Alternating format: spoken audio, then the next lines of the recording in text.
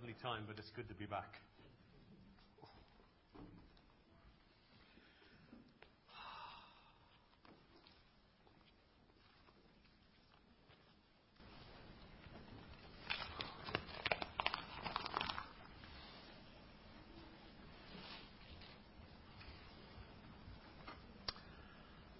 We've had a good holiday, well rested.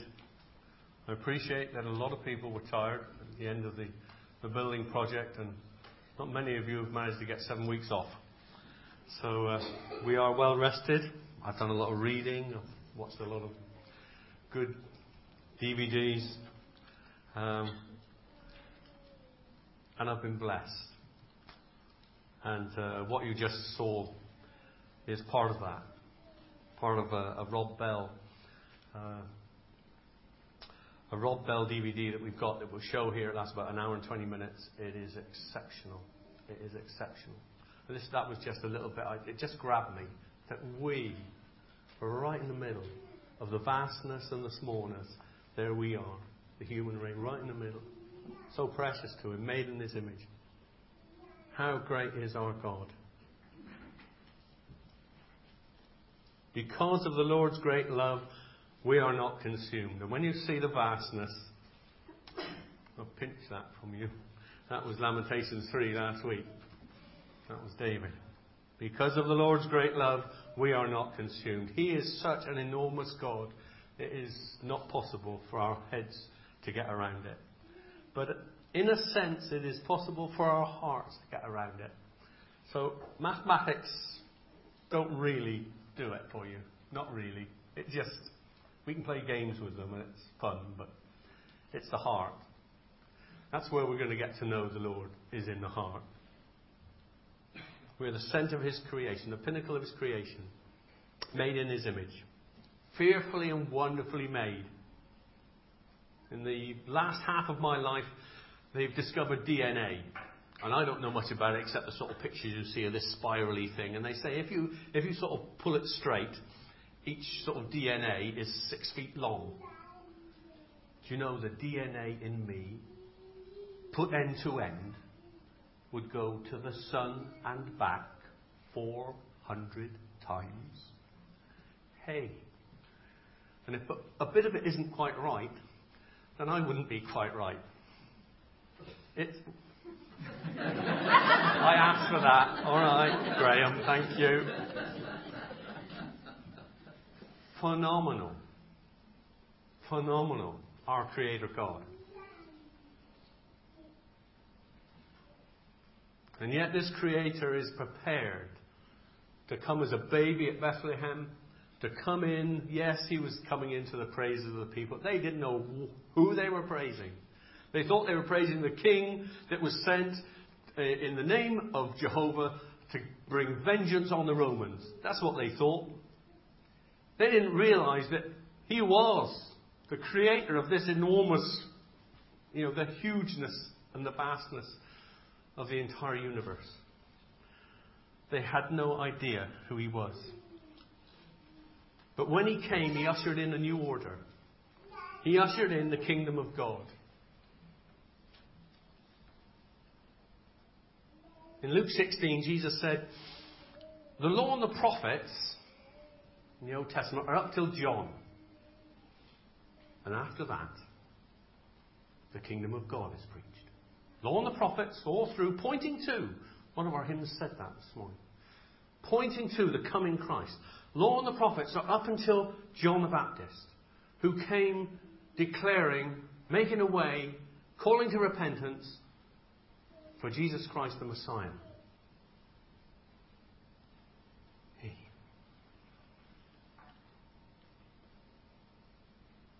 The law and the prophets were needed because the law and the prophets were what exposed our sin. We couldn't keep the law. It was not possible to keep the law. The Pharisees pretended they kept it, but of course they didn't. We couldn't keep the law. The answer was for Jesus to come, the Son of God. We needed a Saviour. And the law and the prophets point to it. All the prophecies of Jesus. The day that He came into Jerusalem on the donkey was prophesied. And he came on the right day, of course. I think it was Daniel. Ask your young people who are in TLC. Sharon's talking to them about it this morning. The law and the prophets pointed toward Jesus Christ. We live, not in that time, but we live in the day of grace. And whilst our God may be enormous, He is always good. You know, we learned at New Wine, didn't we? God is good. All the time. All the time, God is good. Amen? Amen. Amen. Jesus taught His 12. And He taught them and told them to go and preach the kingdom of God. To heal the sick. To cleanse the leper. To raise the dead. And then a bit later on, from 12, He then sent out 72. And He told them just the same. Preach the kingdom of God is here. Heal the sick. Cleanse the leper. Raise the dead. That was and is the gospel. The law and the prophets were until John. Then the Son of God came and He brought His kingdom with Him. He has brought His kingdom with Him. Such that nothing is impossible. So not only is God is good, but nothing is impossible. And Jesus has won the victory. We should be celebrating. Yes, celebrating. It's Resurrection weekend next weekend. Yes, Good Friday comes before, but it's Friday, but Sunday's coming, as Campola would tell you. And we celebrate the risen Lord. Because on that cross, He won the victory. So we fight from victory, not for it.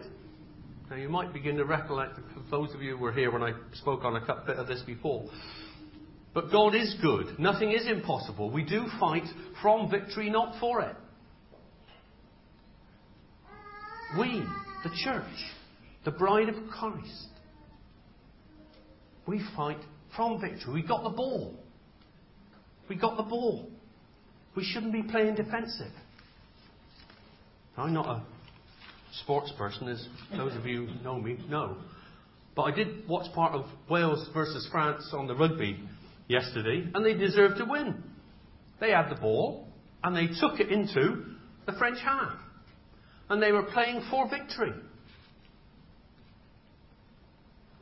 But through Christ, we, the church, have already the victory. Yet, we as church so often play defensive. As if the devil's got the ball. We're not playing with a kingdom reality. We're sort of still playing with the Old Testament reality. The law and the prophets were until John. Now, the kingdom of God is here.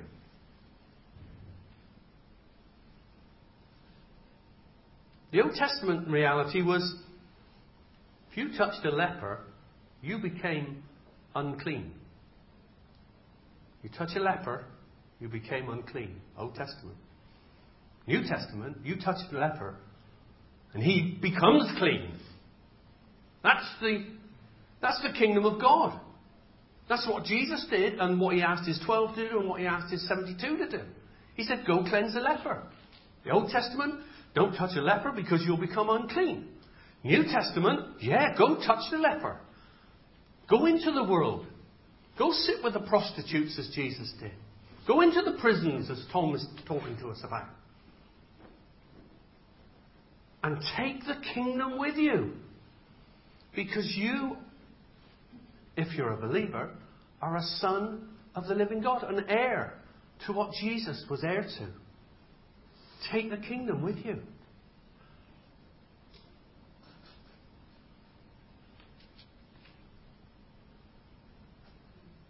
It's not just for me, it's for you, it's for everyone, for whosoever will may be part of the New Testament reality of the kingdom of God.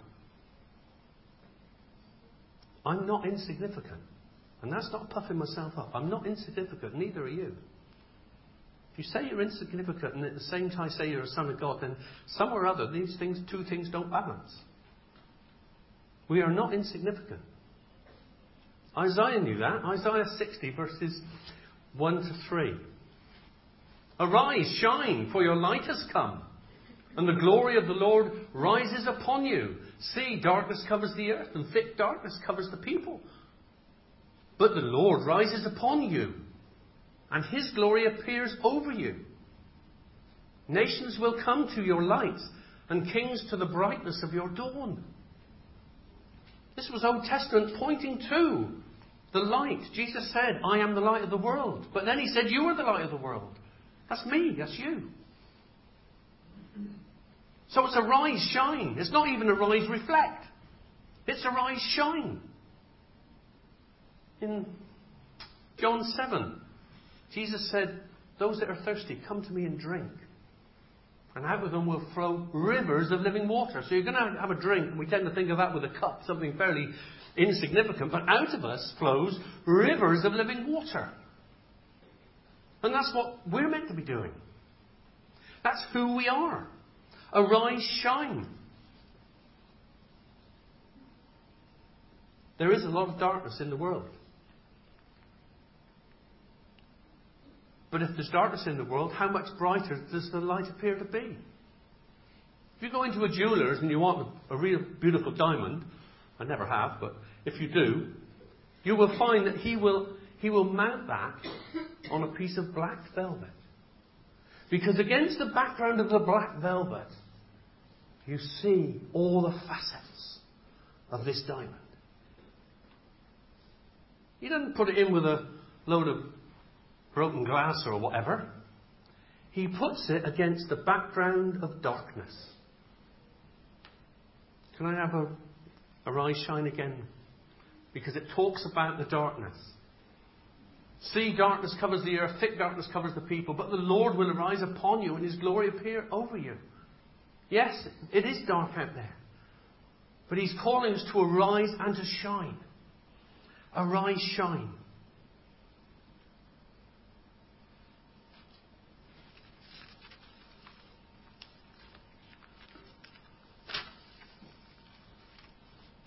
And the glory of the Lord rises upon you. Are we ready for that? The glory of the Lord rises upon you. And yet, in this week, as we think about what happened to Jesus' life, you have that whole long dialogue of Jesus praying to his Father in John 17, and he says, give them the glory that you gave me. Give them the glory that you gave me. I have given them, it says. I have given them the glory that you gave me. So we can arise, we can shine. Somewhere in Acts, now I didn't find it, I'm fairly certain it's in Acts, some of the disciples were being persecuted, and those that were persecuting came to realise, and they said, they have been with Jesus. Oh, that they would say of us, we can see that you have been with Jesus. That they should see God at work. Now, that happens sometimes. You know, even here, that happens sometimes. We've had people come here on holiday. They'll be holidaying in the Wedmore area, and they will be told by their unbelieving host that God's at work in this place. Now, that's great, isn't it? If strangers are coming to the area and being told by unbelieving people, well, actually, if it's God that you're looking for, he's sort of doing something up there. And he has, and he is, and we praise him for it, because it's to his glory. This testimony is, this building is a testimony to that great story. But it's not ending there, because there's a vision for the future. We have had prophecies for the future.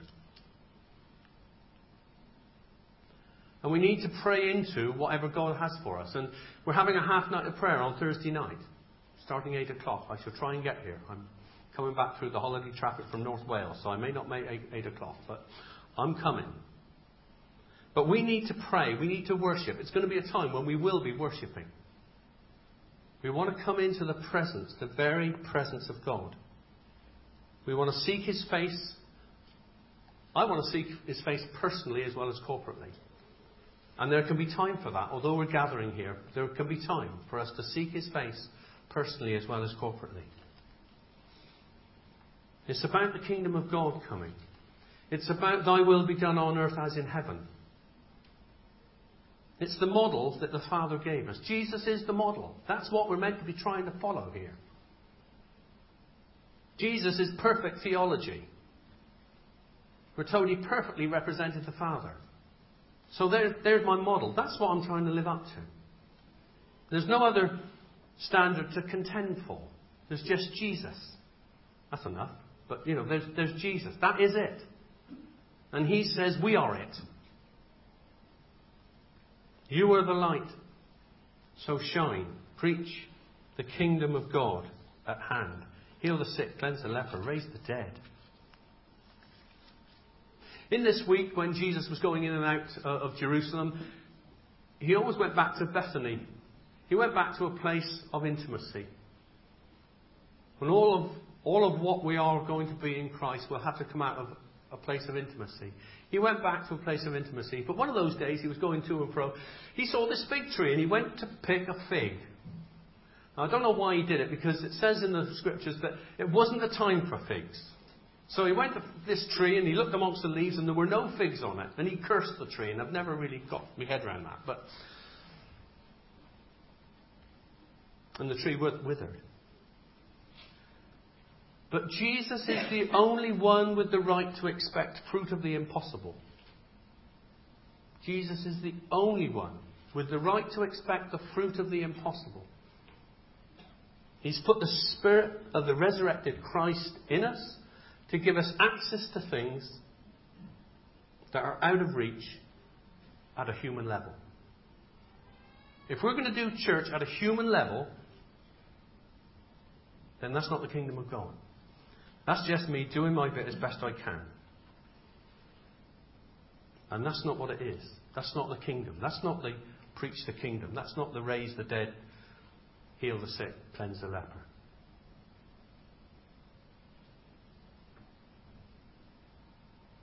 It's the things that are beyond my capacity, that I need him for, that only he can do. The miracles that we've had in this place, that only he could do. This place was built with dedication of time and ability by those that were putting the effort in. There was a dedication of time. It took 7 years, and their ability.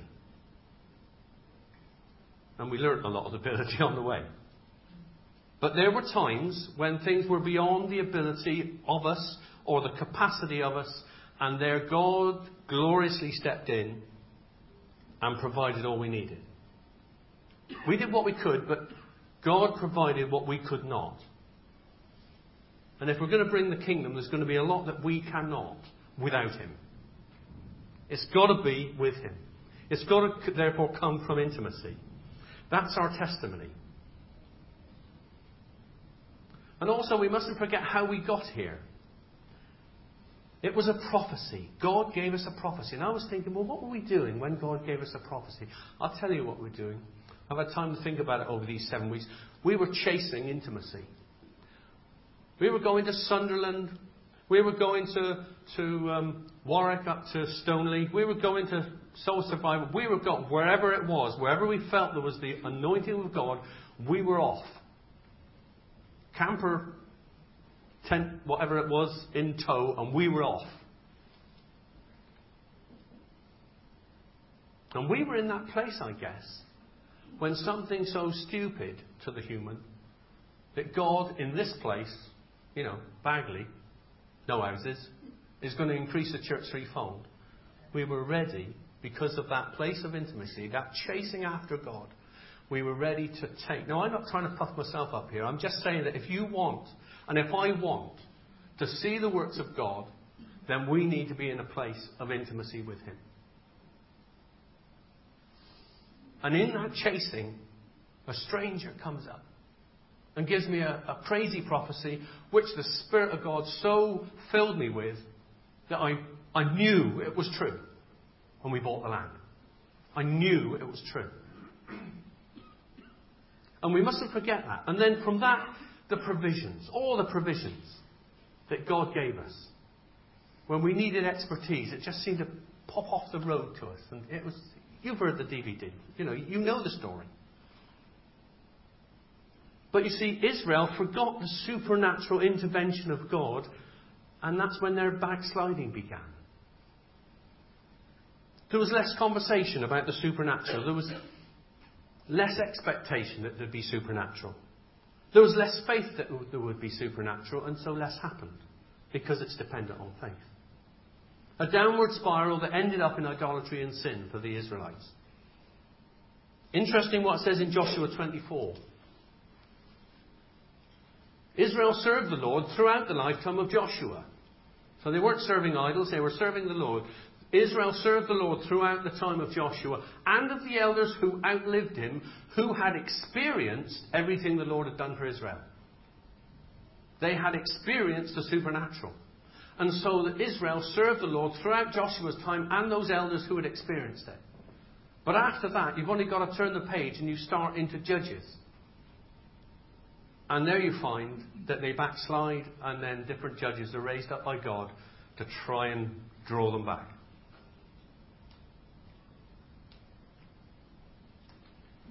My vision for this church is that all the prophecies that we have had will come as we seek intimacy with the Lord. Personally, corporately. I want to host the presence of the Holy Spirit. We should actually make a difference. When we walk in somewhere, we should actually make a difference. If we are hosting the Spirit of Almighty God, then when we walk into a prison, God walks in with us. If we walk into a hospital and someone's chances of survival is 1,000,000 to 1, when we walk in, the odds change. Now I know we don't see everyone healed that we pray for, but I'm going to concentrate on my experience of what God has done for me, not on the things where it didn't happen, because I don't understand that. I don't need to.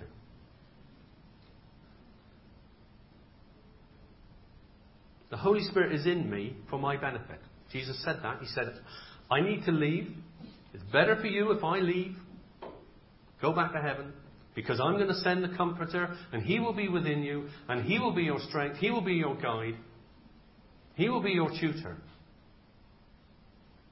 So the Holy Spirit is in me for my benefit. That's the promise of God. But He's upon me for the benefit of those I come in contact with. I want to host His presence. And it's beyond my human capacity. You know, I can put one block on top of the other, and I can do a bit of electrics, and I can do various things that I've got abilities for, just like you. But I want to host His presence, and that is beyond my capacity unless He comes. When will He come? He will come when I seek Him with all my heart. When I seek Him with all my heart. Charles Finney, that great evangelist, he walked into a factory one day, didn't say a word, just walked into the factory, and as he walked in, people dropped to their knees until the factory came to a halt. Now, I don't know if the owner was a believer or not, but he obviously was also moved, because he said, right, that's it, no factory work, preach the gospel. But when he walked in, the presence he carried, and people dropped to their knees, because he carried the very presence of God. It's what we need.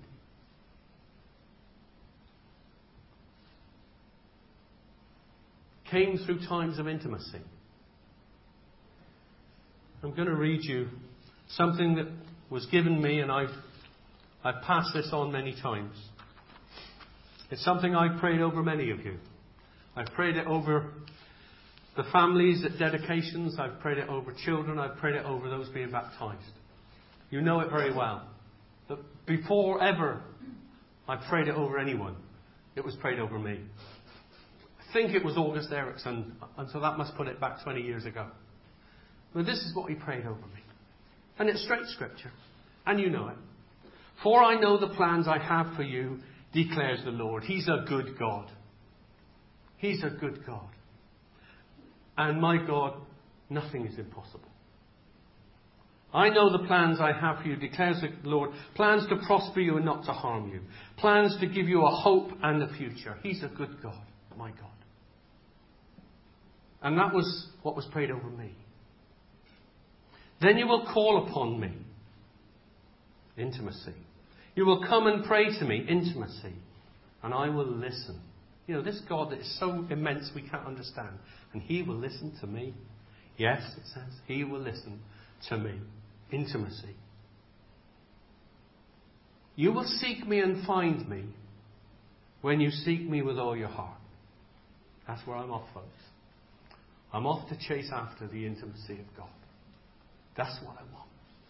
That's what I'm desperate for. Because I want the presence. You will seek me and find me when you seek me with all your heart. And I will be found by you. He's not hiding. I will be found by you, declares the Lord.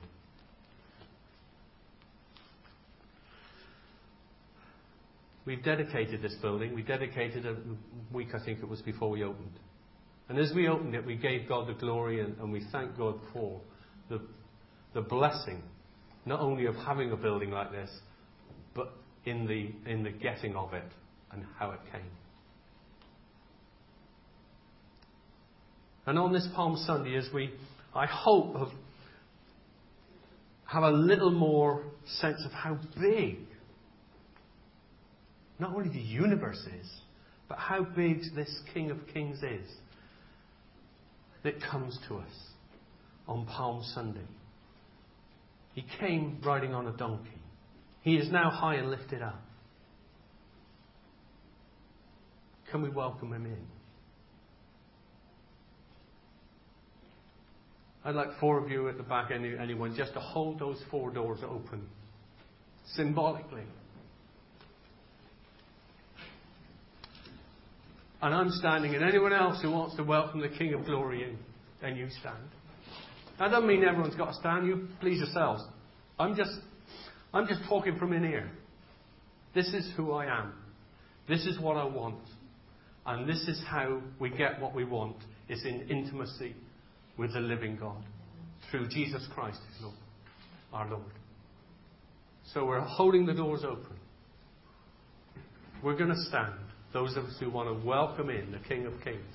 Andy, can you just play us something? Let's just sing something as we finish. Just to lift His name high. Because He is the King of Glory. Amen.